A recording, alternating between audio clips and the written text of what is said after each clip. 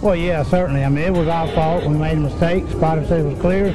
I wasn't clear, and, I didn't want to tear my car up, tear his car up either. I respect everybody, and I demand respect. And, I apologized to the guy when he came over the car, explained to him what happened, and then he took it to another level when he started calling me an idiot and whatever else.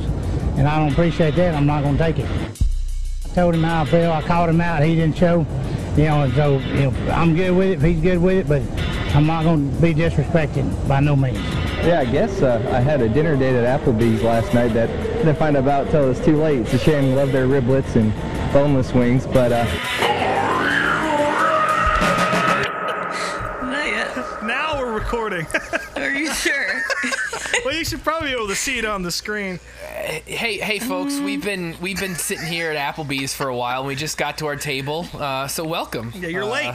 Yeah, you're late. Someone's late. You're late. Yeah, you didn't press record. You, the listener. It's your anxiety-filled NASCAR podcast. You missed all the anxiety discussion, but let's just say Ashley and I are already nervous about our next couple weeks of racing trips. Yeah, y'all got a lot of traffic ahead of you. There's a question about that. Between Darlington and North Wilkesboro being in the middle of fucking nowhere.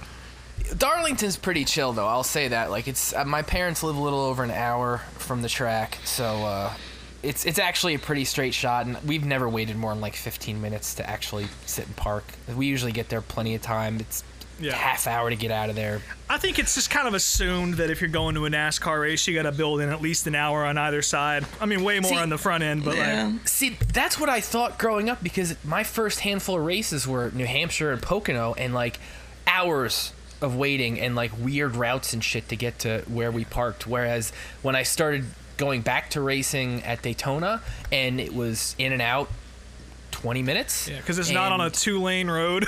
Yeah. Shitty little 2-lane road. But yeah, Wilkesboro's going to be a nightmare, and I'm already stressed. Brian's about to have It's going to be worth it, though. It's going to be worth it. One of the best weekends of his life, and he's going to throw it away, folks. Worrying about it. So. It's just 3 days straight for you. You are right, though. It is going to suck ass. But it'll be fine. We'll make some friends in traffic. We'll make some friends on the shuttle bus from the parking lot. Yeah. Oh, I drive a stick, too, so I can't wait to sit in traffic for 2 hours. Hell it's going to yeah. be fucking awesome. I think the worst traffic will be probably on the shuttle bus. I also think people are probably making a little bit bigger of a deal out of this. I know it was a nightmare for the Cars race previously when they reopened the track and brought modifieds back and all that. Yeah, they've had a year since then. They've had a year to think about it, and honestly, like, it can't be any worse than getting out of Stafford after SRX that first year. I had a buddy who paid for parking, like, just on the outside of the track, and he left, like, 10 minutes early. And he called me from the highway and stayed on the phone with me for, like, an hour and a half just to taunt me. Purely to taunt me as I sat in traffic trying to get out of that place, so... But hey, that's the deal, though, It buys you a couple extra beers or some time to sober up, or, you can get the grill going, and it kind of is what it is, The worst as a female is getting stuck in post-race traffic with a bladder full of beer, and there's just nowhere to go. Yeah, that's...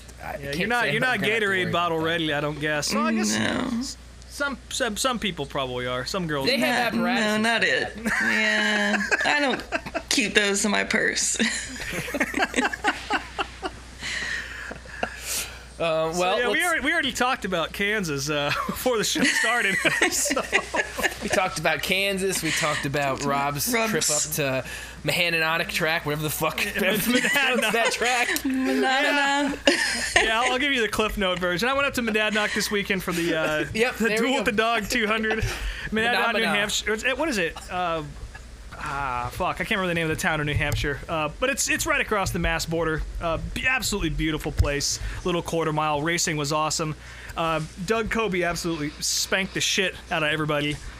Complete ass whooping, and Tommy Baldwin getting yet another win in that Southern NY, and I'm pretty sure they're just like last year. They're probably gonna be up front for the entire year, and Kobe's definitely the championship favorite. And honestly, if he's not part of the next 25 drivers to make the NASCAR 100, I'm gonna be fucking pissed. whenever that comes around, because he's actually, I would say he's qualified enough to make this current 75 for all the accomplishments he has. But yeah, go to Monadnock if you have a chance. If you guys ever make it up here, we got to go. It's a little hole in the ground in the middle of the woods. It's fucking awesome. It's sick. Yeah, I definitely. It looks cool. It looks like New Hampshire's Bowman Gray almost a little bit. Yeah, that's kind of what I thought too when you were sending us stuff. Yeah, a little higher banks, because I guess there aren't banks at Bowman Gray, and the people don't beat the shit out of each other too much. No, there was some beating and banging. It was entertaining as hell, but yeah, great little short track. Drunk. They just get publicly drunk and pass out in front of their moms. And you can, and I did. No, I saw a guy definitely alcohol poison himself off Mick Ultra, and his mom was very disappointed as he was laying. It was very early in the day. It was still in the heat. Yeah, now that you mentioned it, it was like 3 o'clock in the afternoon, I feel like. But yeah, that was a great event. If you got Flow Racing, or I guess probably on YouTube by now, or whatever they show it on NBC, just watch that race. Again, not a lot of crazy action like we saw at Kansas. It's just not the style of racing, but still a compelling race nonetheless. And the Modified Tour continues to put out some of the best racing you can see. And by the way, all across New England and the Northeast, there was a lot of racing this weekend, and a lot of modified racing at that. Waterford Speed Bowl opened up. I think Mahoning Valley also had some modifieds happening.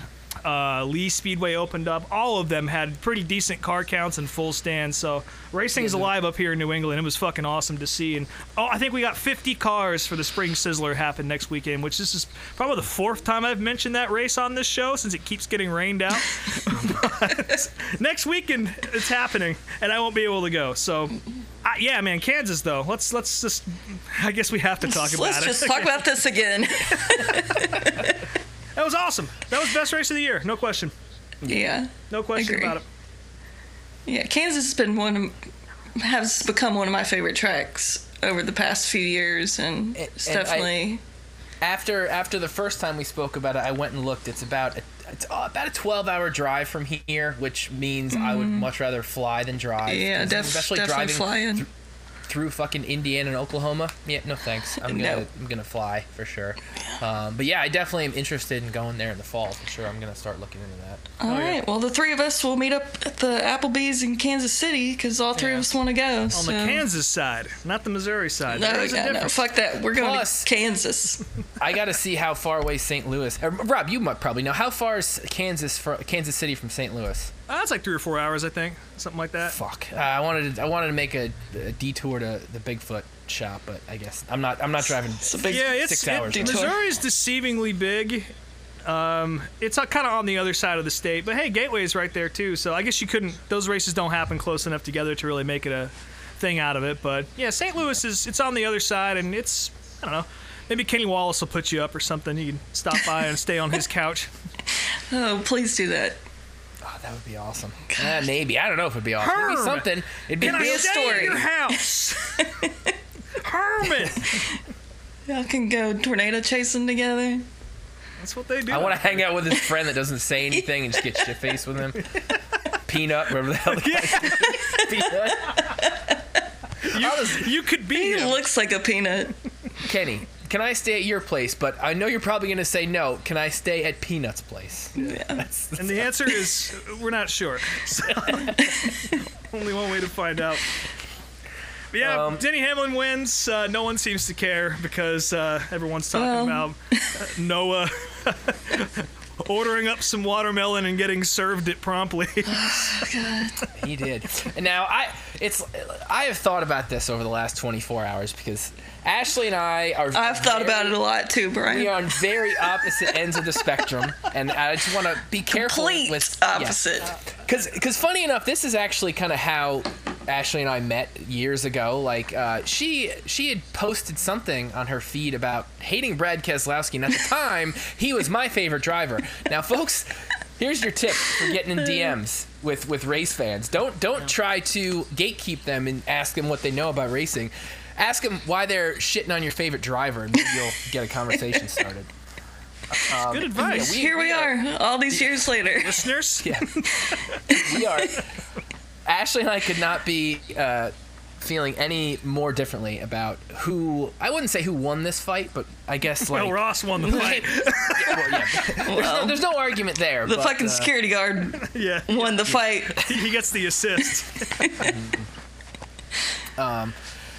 It was something. I think it's... My take from all this is, Noah is a young hothead who clearly has a terrible haircut.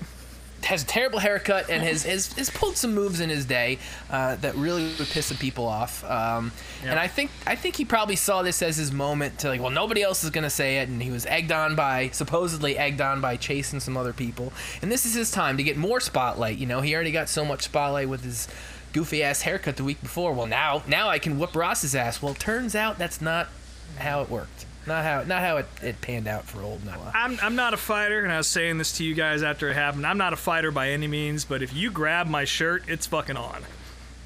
Like you warn a guy. Yeah. You grab somebody's collar like that, I'm sorry. That is you asking not just to see the menu, but I don't need to see the menu. I know what I want to order. And he received his meal quickly. Well, and that was a good hit too. You could hear that shit. Yeah. This is a quick little jab. It just happened to connect. Oh. The way I saw it was Noah grabbed Ross's suit, and Ross repeatedly asked him to, stop, or are you ready? Just to give himself enough time for the security guard to conveniently come up to his rescue, because he knew the second he got that punch in that the security guard was right there to jump in before Noah could get his haymaker in. See, folks, how different our analyses are of this situation. Also, Ross was holding down Noah's right arm the whole time. Yeah, that's a fight tactic. It is, but... Yeah. He should have pulled his jersey over his head if he could. That would have been total hockey shit.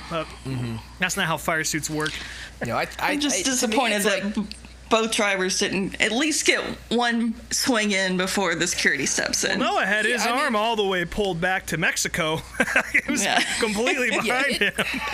I can admit, Noah's got a few inches and a few pounds on him, and it could have turned out bad for Ross had the fight continued, but I also think Ross probably knows what he's doing a little bit. I don't know, man. I wouldn't put it. Ross is a farm boy, and watermelons are heavy, and you got to toss them shits up into the truck out of the patch. I'm sure he's got a few years of that under his belt, and he doesn't like to talk to people, so that's something. There's a lot going on in that head that doesn't get out, Yep. So I feel like if you put him in the wrong spot, like Noah did, I don't think he waited. I don't think it was calculated like that. It happened pretty quickly. The little fight counter in my head seemed right. Ross gave him a couple chances, and that was that. And I think Ross was ready to go. I think he was, but security stepped in and denied us. Ross was ready to go because he comes to the track every week knowing he's a piece of shit, and that one day someone is going to finally have enough of it and step up to him. But I don't think they're going to now. Still the points leader. Yeah, still the points leader, and he showed everybody that if you fuck with him, it ain't going to turn out well for you. So I feel like that's going to be the only time this season you're going to see it happen like that off track at least. I don't know. So. And also, one more thing I just got to say about Noah. Again, I understand he's frustrated, but this is also an extension of what happened at Talladega when they wrecked, and that was also Noah's fault. So I don't really understand, or it was mostly Noah's fault in my opinion. He came down on a late block, and that was that. So I don't think that Ross is really the bad guy. That he's not blameless by any means. Don't get me wrong, but I don't think he, And even the move he pulled at Kansas really wasn't that egregious. As a Ross fan, I can say he's done some shitty things, and he's deserved some of the criticism he's gotten.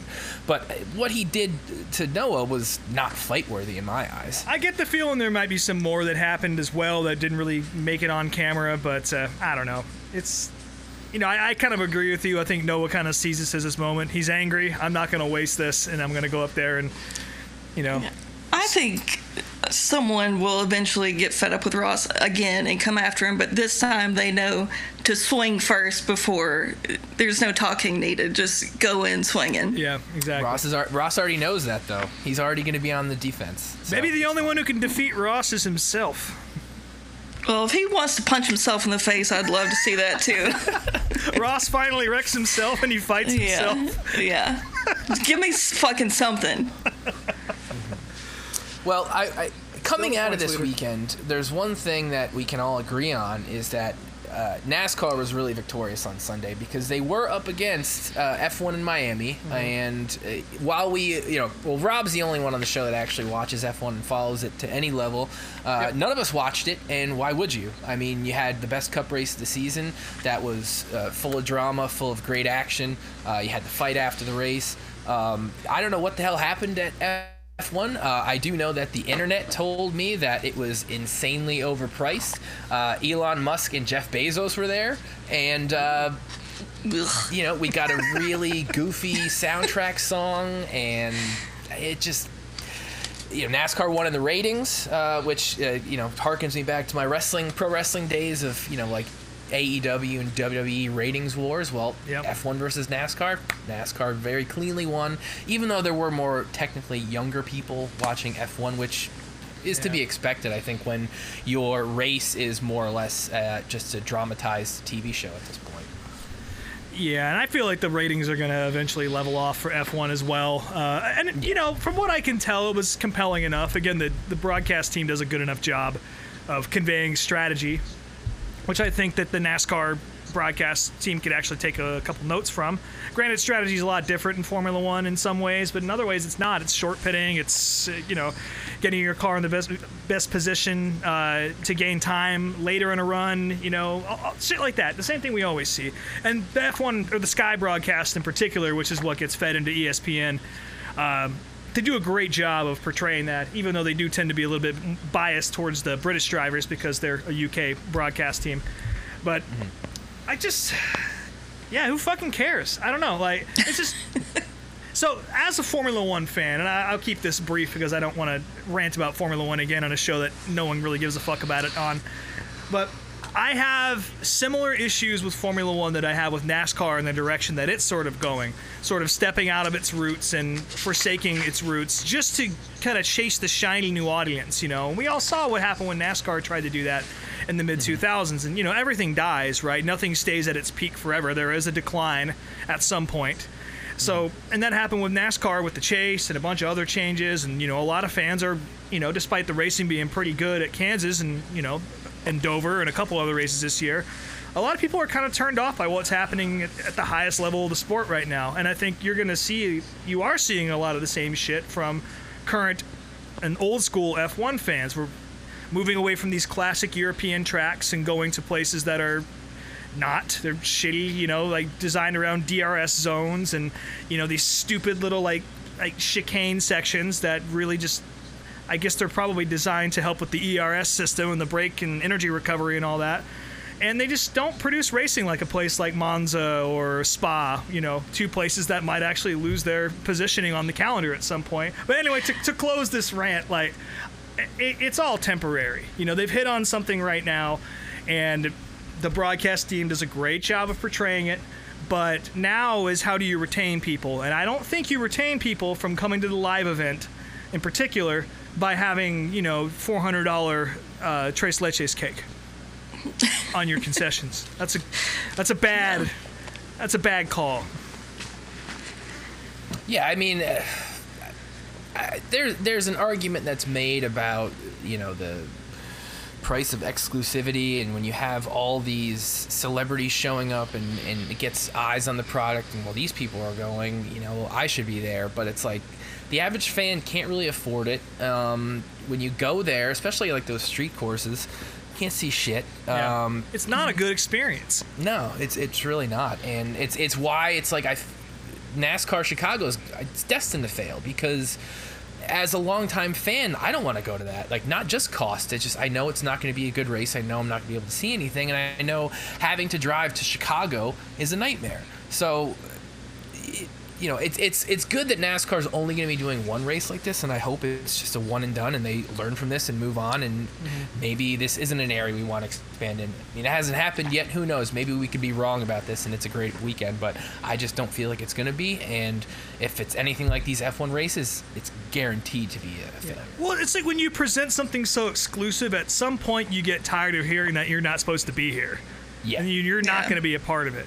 Whereas I've never felt that people complain about ticket prices for NASCAR, but I mean, let's be honest. Like, I can go to Loudon for the entire weekend plus camping for about $250, I would say. The cost of a watermelon salad for 4 at F1. Yeah, which you can bring your own goddamn watermelon. You bring your own fucking watermelon and you smash on your own. You know. Yep.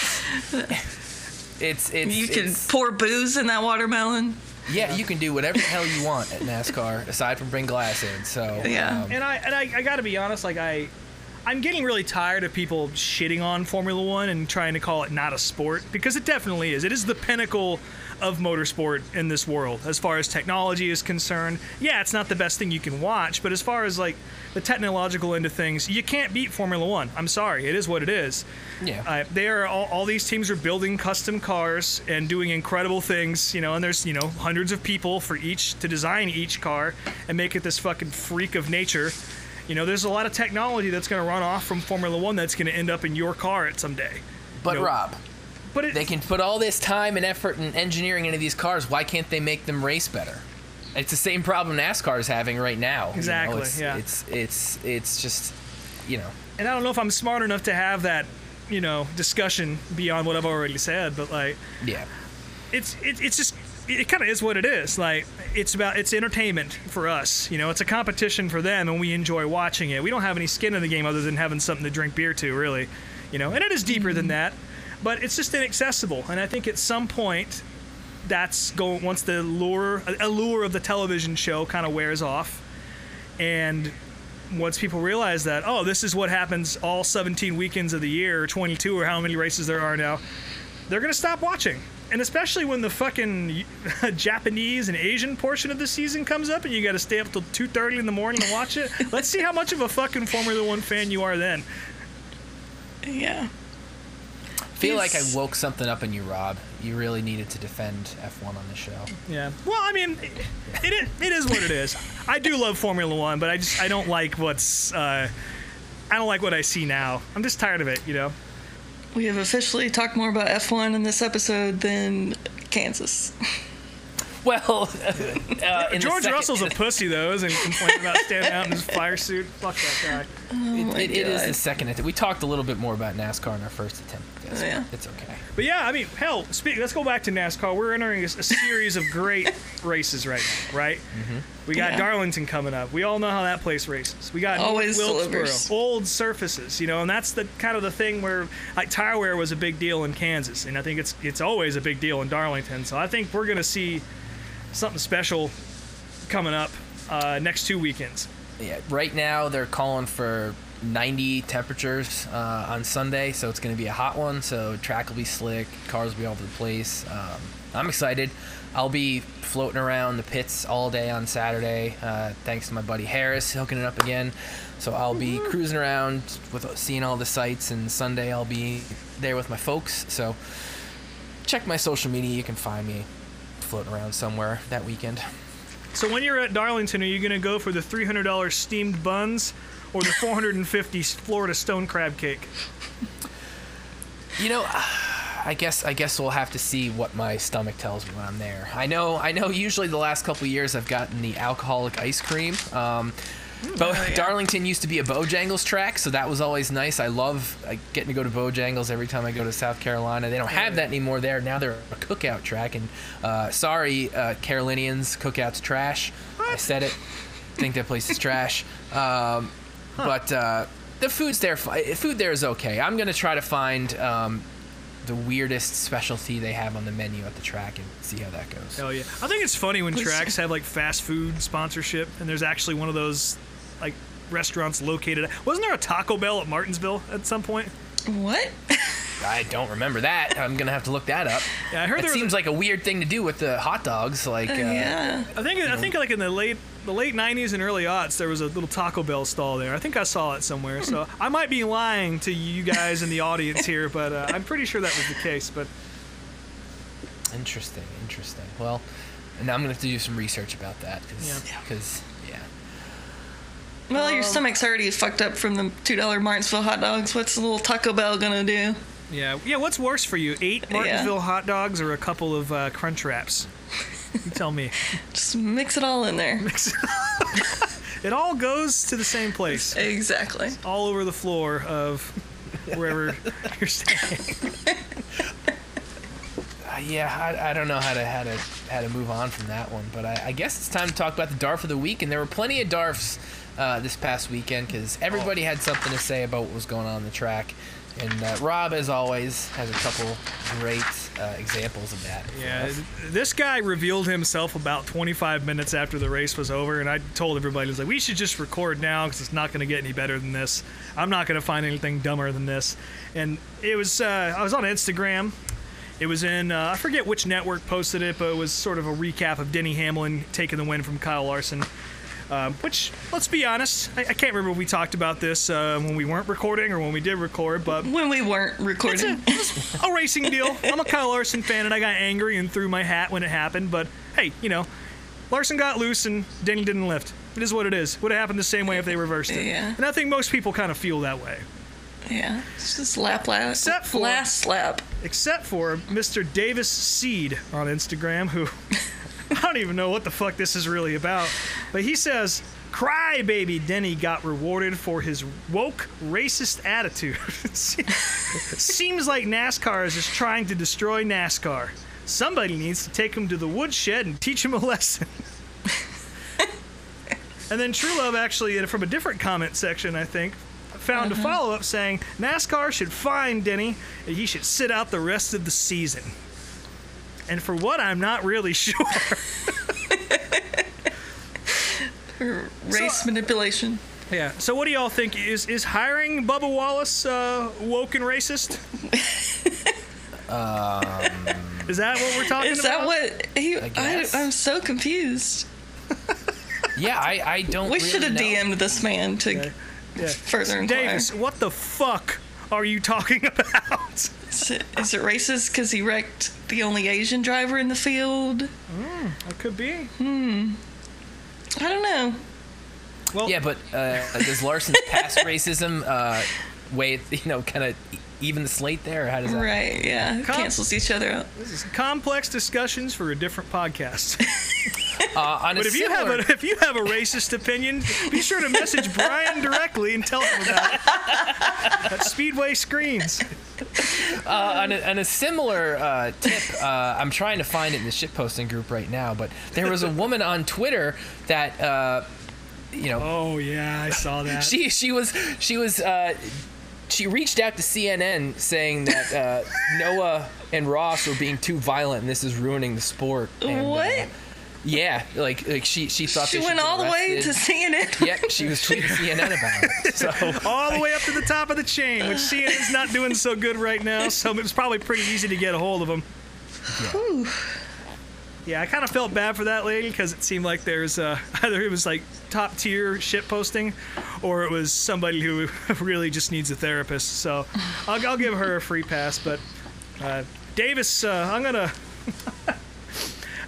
sentence you to reading a people's history of the United States as your punishment for being Dark of the Week.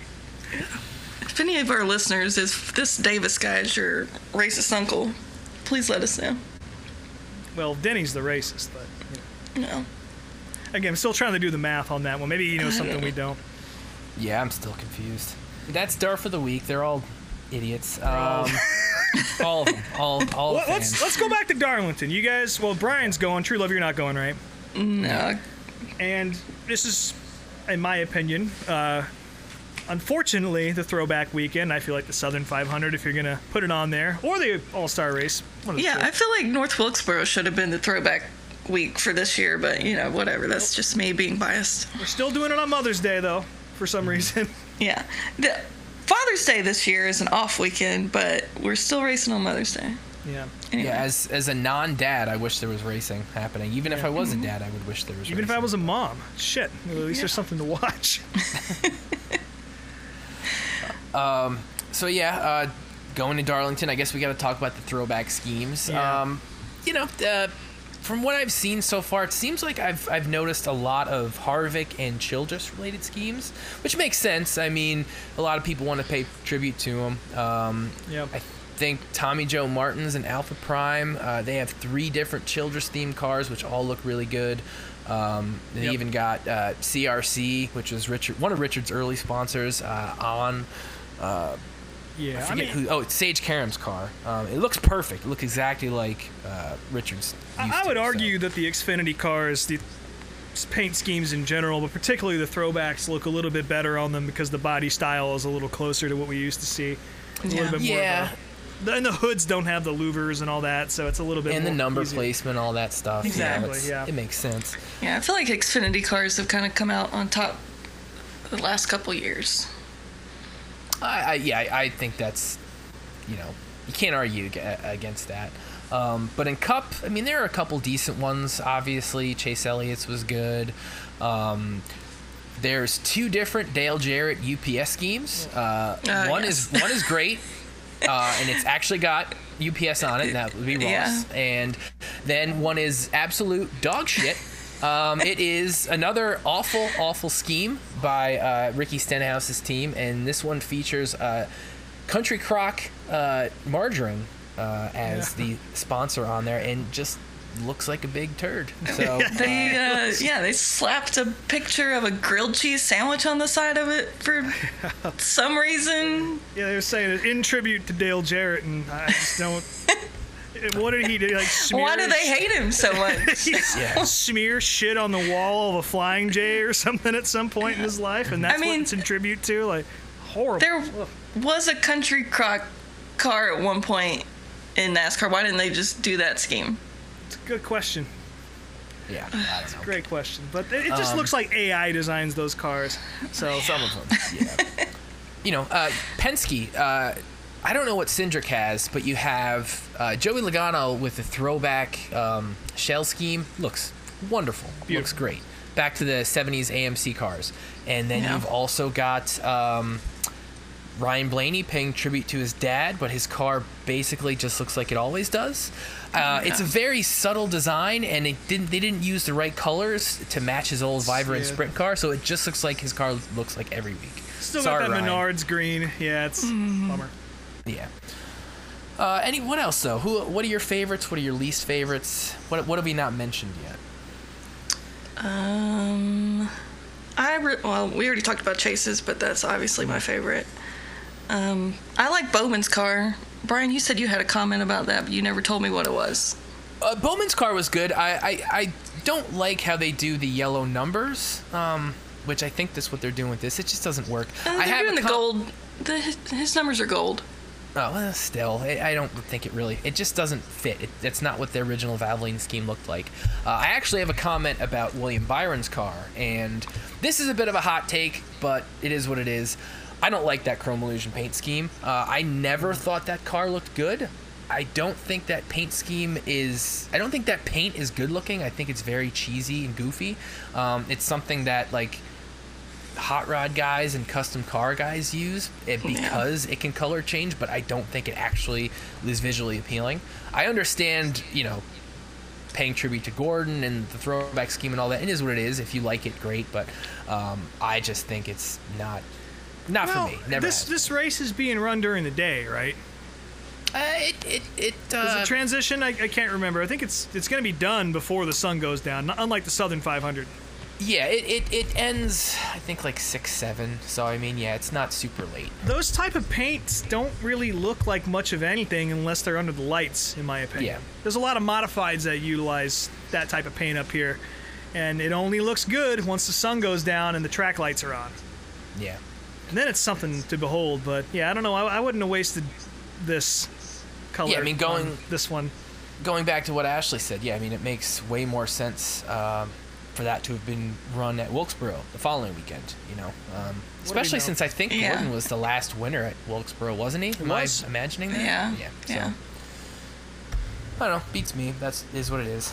Yeah, I don't think I have a favorite, really. I'm not over the whole throwback thing. It just doesn't really, It just feels like it's fizzling out, or no one tries as hard. I don't know. There's not as much excitement around it as when it first started up. I just don't think they can really look good with where the numbers are placed on the cars, and that's not like a boomer anger kind of comment. I just don't think you can recreate that shit with where the number is, because there's too much space on the door now. All the good schemes have been used up so many times over the years and done over and over. When you say, good, that means more iconic and well known. There's plenty of good paint schemes that weren't successful or were only run once or twice, or limited amount. It's more just are the teams going to get involved? Are the sponsors going to get involved? And are the designers going to actually do the research? Somebody like Harris or Ryan Williams, those guys are going to go back and they're going to find the cool shit. And you look at everything that Ryan's done at JRM, and it's they always have the best. I just remembered, though, maybe the most egregious paint scheme of the entire weekend, and it belongs to Kevin Harvick. Now, Kevin is running a Sunny D car, which he never ran, and this car is supposedly to pay tribute to the AOL car that was supposed to be his debut car, and he ended up not driving for obvious reasons. Also never ran. Yeah.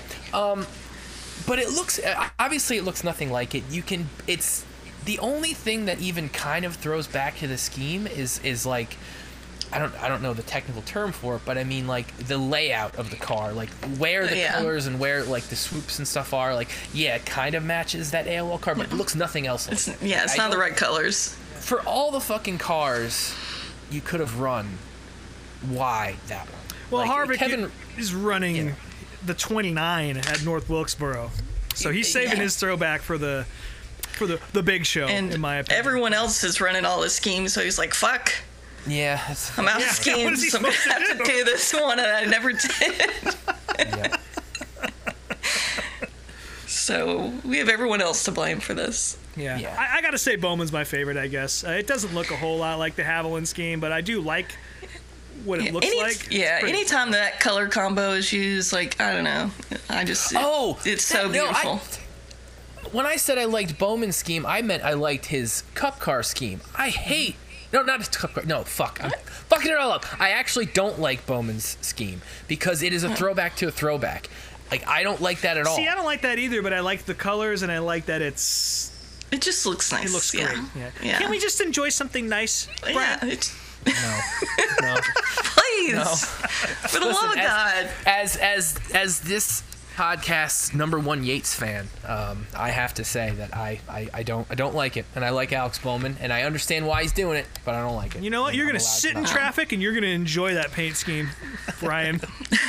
Enjoy it after the fact, because there won't be any traffic. So I will say the one Xfinity scheme, I made a note that I don't like. Matt Mills, who we've talked about on this show before, is doing a Herbie the Love Bug scheme, and those have been done throughout the years, and I never understand why the fuck people pick out of all the things to throw back to fucking Herbie the Love Bug. Yeah. I don't know. Well, that car irks me for some reason. He'll have that thing smashed up into the size of a VW Bug by the time the race is all said and done. So perhaps it's appropriate. Wasn't there a movie where Herbie got smashed?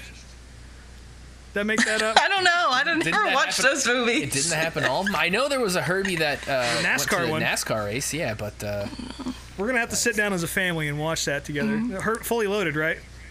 Yeah, I think that's it. That's got Lindsay Lohan in it, so it's, well, something. I don't know if I should talk about this on the show. Never mind. You're gonna. Well, now you have to.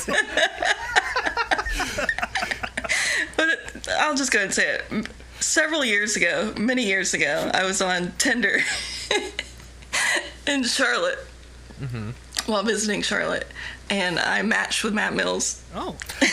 I think you told me that. Yeah, I've heard this story, and he invited me over to Netflix and chill, and I denied him, and he blocked me. Yeah, he had that Herbie We movie could have all- watched Herbie the Love He Bug. had Herbie all pulled up, ready to go, and Anyways, I don't know. So that has to end the segment. There's nothing else to say after that. you know Herbie was able to avoid Rex pretty good, if I remember correctly. So this week, folks, we're gonna kind of for the video of the week, we're gonna step back in time a little bit to I guess the beginning of this podcast when we first watched ESPN Speed Week, and we're gonna watch the later iteration of that show. It kind of became RPM Tonight and became a weekly show on ESPN2. This episode, by the time you're listening to it, actually came out on May 10th, 1997. Normally, this is a show that's hosted by John Kernan, who is an ESPN reporter way back when. But this particular episode was filled in by Kenny Mayne, who is a regular SportsCenter broadcaster, and definitely brings a lot of that SportsCenter vibe to it with constant jokes throughout everything he talks about on the show, which, you know, some people love, some people get annoyed by, but it at least brings something a little different to the table, I suppose, if that's your thing. It's very ESPN2. I had kind of forgotten about how ESPN2 was back in those days, and this is a perfect example. I didn't realize it was the 26th anniversary. If you're listening to this, today's the 26th anniversary of this airing originally. So that is part of why I picked this episode, because just the date. Basically, I wanted to find something from May, and it was like, well, this is going to come out on the exact day, so we have to do this one. Plus, technically, I mean, you know, Rob, you're the indie guy. When does poll week start? It hasn't started yet, has it? no, that's a couple weekends from now. Poll day is Sunday the 21st or 20th or something like that. So we got a few days. But Okay. yeah, month of May used to go a lot longer, and there's man, I remember this being the year. Of course, Arie Luyendyk is heavily featured in this one because he's kind of the only star the IRL has at this point besides Tony Stewart.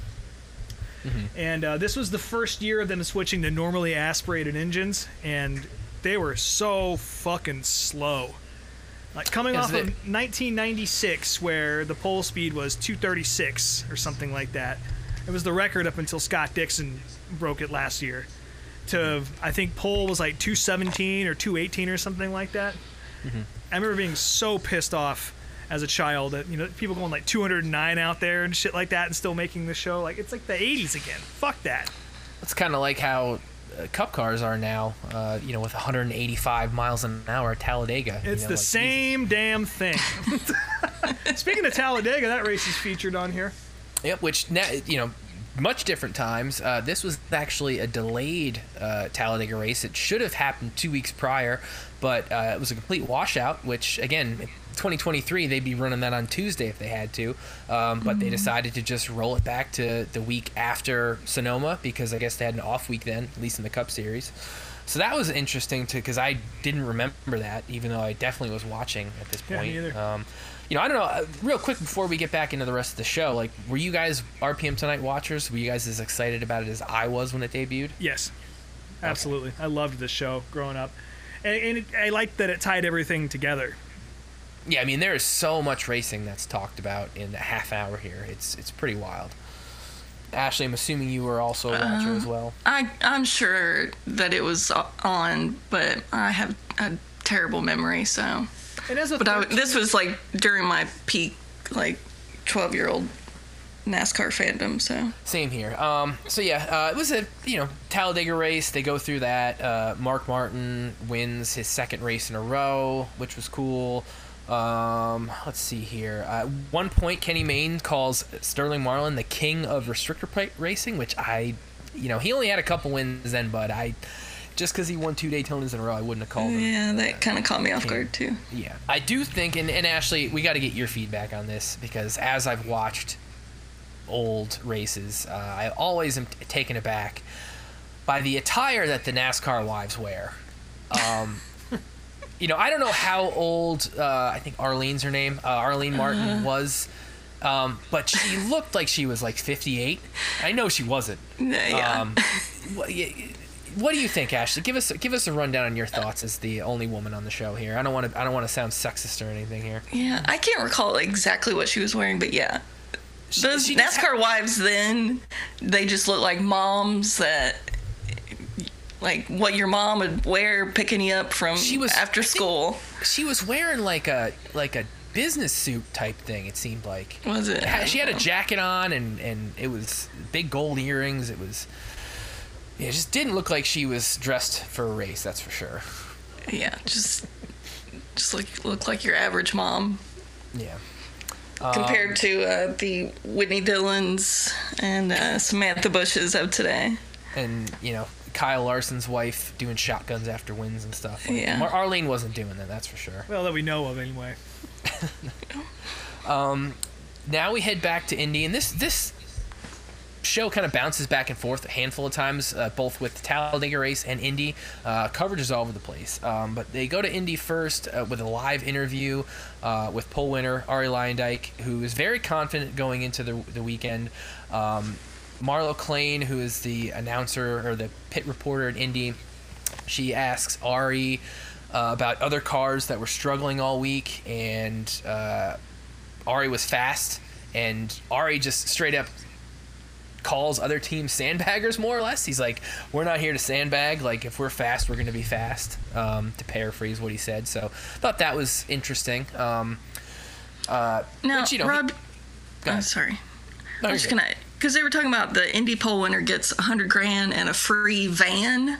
Yeah. Do they still give that out today? I don't know if they're to the pole winner. The pole winner does get some money. I don't know if they're handing out Ford Windstars like they were back in those days. They should. They should be handing out 1997 Ford Windstars. I would like one. This year's Actually, pole didn't winner. those blow up? Like the airbags would pop off randomly and shit. It's not a good time for Fords. The couple notes I have from this first little section is they show a clip of rookie Jeff Ward, who for those who don't know who he was, he started out as a very successful motocross racer in the 80s and 90s for Kawasaki, and he's probably the only motocross racer that made a successful successful jump to auto racing. And when I say auto racing, I mean obviously any sort of car. Carmichael, Pastrana, Rick Johnson. There were a handful of others that tried it. Jeff was the only one to actually win. He did end up winning. I don't know if it was one or two races in the IRL, but he did end up winning, and this was his first Indy 500. And the other note I have is there was a 3-hour gap in the first couple of qualifying runs, and the ones after that, I guess teams just didn't want to go out first. Like, nobody wanted to be the next guy to go out on the track for whatever reason, which is wild to think about, like how strict time and everything goes with most races now. Cars have to be on track at a certain time, and you're allotted X amount of time on the track. And here at Indy, it's like, you don't want to be on the track, you don't have to be. Yeah, that's one of my favorite things about qualifying back in these days. It was very much, at your own leisure. You want to go out and take a 4-lap run, great. But this is with the way the bump system works and everything, you really do have to time it out. And if you put a bad time down and you find yourself at the bottom of the line and it rains, you could miss the show. So there's an element of that sort of strategy going into picking when you go out. So yeah, but again, this period of the IRL was kind of fucked up. 35 cars ended up starting this race, not to get too outside of the video, because the IRL fucked up majorly with the way they allowed cars to be in the race. A couple of cars that were very fast did not make the field. So they just stuck Len St. James and whoever else at the back of the field, and they ran 35 cars this year, all of them going about 205 miles an hour. So again, just not a good year for Indy, in my opinion. And not to mention the fact, there was a weird finish too. Looking at the notes, there was Tony Stewart got wrecked the next to last lap. They threw a caution. Pace car never came out, and then all of a sudden it was a green-white checkered, or just a. They threw the green when the white flag came out, and nobody was ready.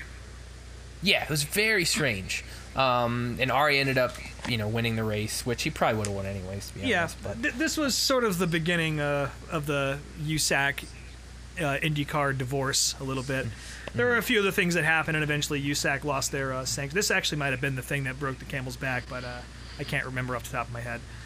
But yeah, not a good time for IndyCar racing, or at least the IRL anyway. Next up, because this was supposed to be an off weekend for the Cup Series, trucks were in the Seattle area. I forget which track they were at in Washington, but they were racing Evergreen. Okay, there we go. Kenny accidentally calls the truck's cars a couple times and gets all flustered. The only other note I had was there was an NHL truck, NHL sponsored truck that caught fire, and Kenny made a Cheech and Chong joke, and then at one point he made a Zamboni joke because there was some sort of thing on the track that looked like a Zamboni, and Greg Biffle won that race, which I guess I didn't realize. Rich Bickle. Rich Bickle. I wrote Biffle in my phone. What a fucking asshole.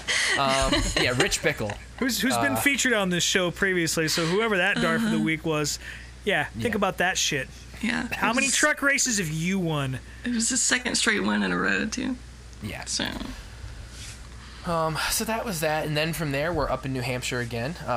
There was I guess it had to be a standalone event, maybe. I don't know if mods or anything else ran with them that weekend. I think they did. Yeah, it was usually a weekend where the Busch Series and the mods and Busch North would all run together.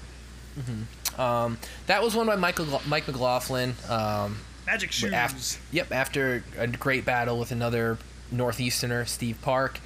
From there's like little blips of like the starting lineup for some fucking race. I don't know. They just show random shit on the screen once in a while. It's very like I forgot watching this back like how much they would bounce between stuff. Where they didn't do all the coverage of one motorsport and then move on to the next. It was like, oh, we have like 3 extra minutes. I guess we'll go back and show this Terry Labonte interview that we didn't get a chance to show. Yeah. That's what happens on this show. It's odd. Definitely a couple shots of Ari Luyendyk putting his sunglasses on in slow motion randomly throughout the show. Which, that's something.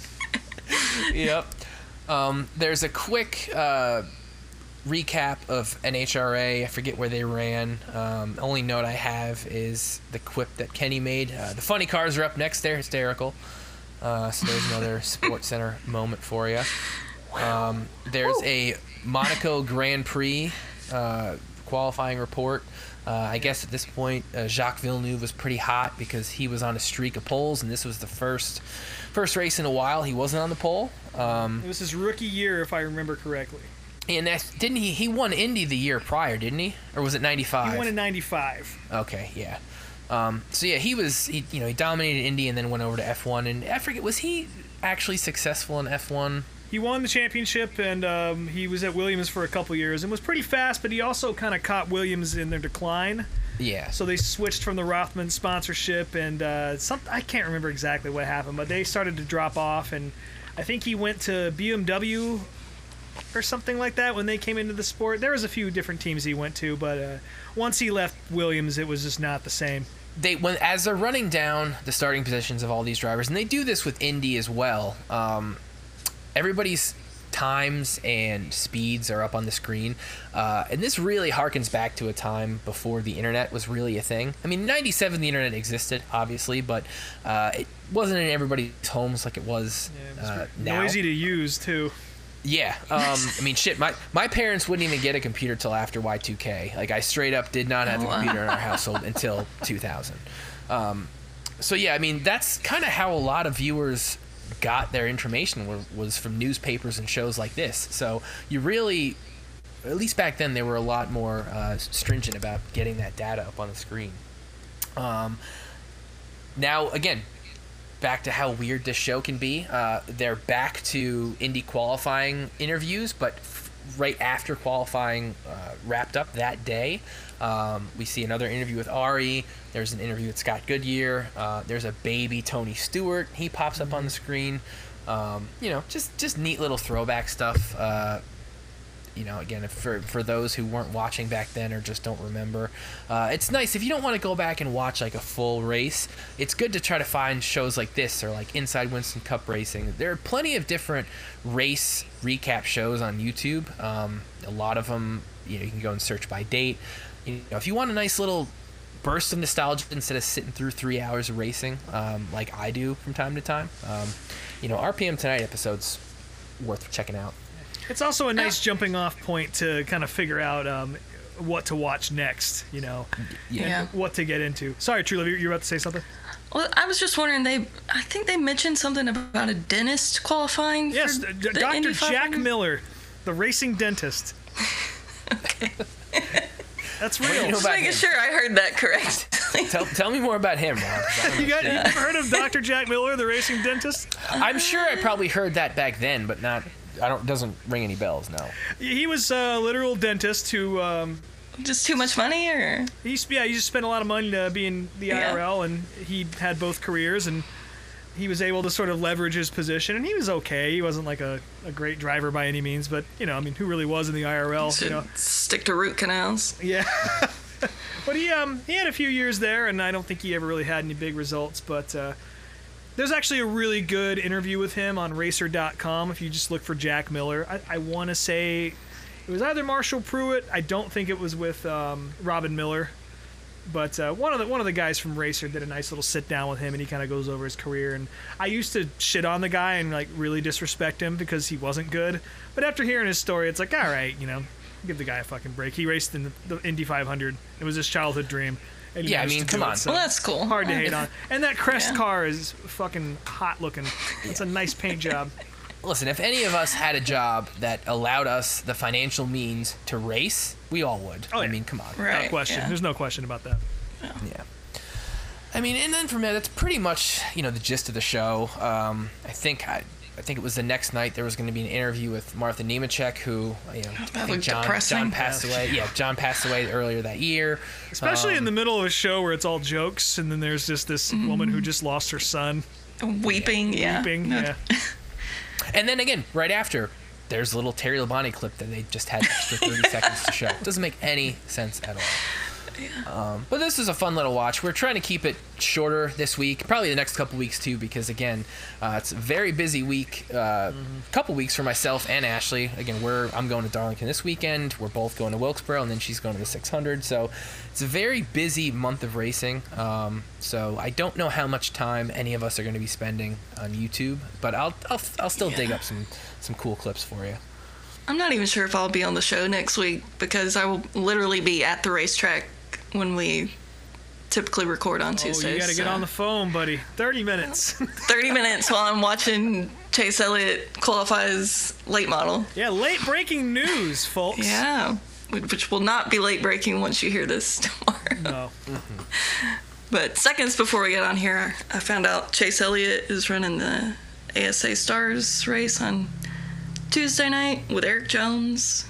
So that'll be fucking cool. It's fun to watch them guys duke it out in super late models, so I'm stoked to get to see that. Yeah, I haven't gotten to see him run a late model race yet. It's something I've been wanting, so. I believe Chase Elliott was actually the last guy to win at North Wilkes. Well, that's not true because they ran it earlier. But before they reopened the track, wasn't he the last guy to win? You won a Cars Tour race or a Pass race or something like that? When they ran like briefly no in idea. 2011 or something like that? I mean, that's news to me, but Ashley, you that. should know this. I don't have his stats memorized. I'm sorry, guys. Well. I drank too much in my 20s. I don't remember anything ever. You're twice. Oh God, never mind. So yeah, I think that wraps up the show this week, folks. You know, as always, you can follow us at Meet Me at DeBees on Twitter and Meet Me at Applebee's on Instagram. Check our link tree for all of our YouTube playlists and where you can find the rest of us on social media and all that good stuff. I'm Speedway Screens on all the things. SpeedwayTSJ.etsy.com is the store. The next couple weekends while I'm out of town, there will be a sale running, so if you want to take advantage of that and give me some gas and beer money, I'd really appreciate that. How about y'all? You can give us your plugs now. Tweet me your plugs. Tweet me your plugs, yes. Yeah, Snake Mountain _ True Love on Instagram. I'm sure I'll be posting lots of shit from North Wilkesboro next week. So Man on the ground. when there's internet service, which there's not really at North Wilkesboro, but Hey, your phones didn't work out there before there were people out there. no. And you can find me, RobMotes_unofficial. I really don't post on the internet at all. My band is called These Wild Plains, and we don't really post on the internet at all right now either. But soon, as every band says, and I will be not doing as much as these guys, but I will be in New Mexico. I'm going to go see The Cure next week, which is kind of cool. Put my little goth makeup on and, hang out with everybody there. And I'm going to probably check out San Diego Speedway for a nice night of B-Mod racing. Just put myself through hell. But I want to support our local dirt track out in Albuquerque. So that's what I'm going to do. Nice. Cool. So yeah, we'll be all over the place. All over the country. International. And next week you'll be able to hear all about IndyCar. Because it's about to start, motherfuckers. I'm glad I'm not going to be on the episode next week. Toe speeds and no toe speeds and boost and fucking... Yeah, it's going to be great, folks. Can't wait for you. We just lost half our listener fan base. Yeah, we lost them about an hour ago, I think. So. All right, folks. Well, thanks again for joining us at Applebee's, and we will talk to you next week. Yes. See ya.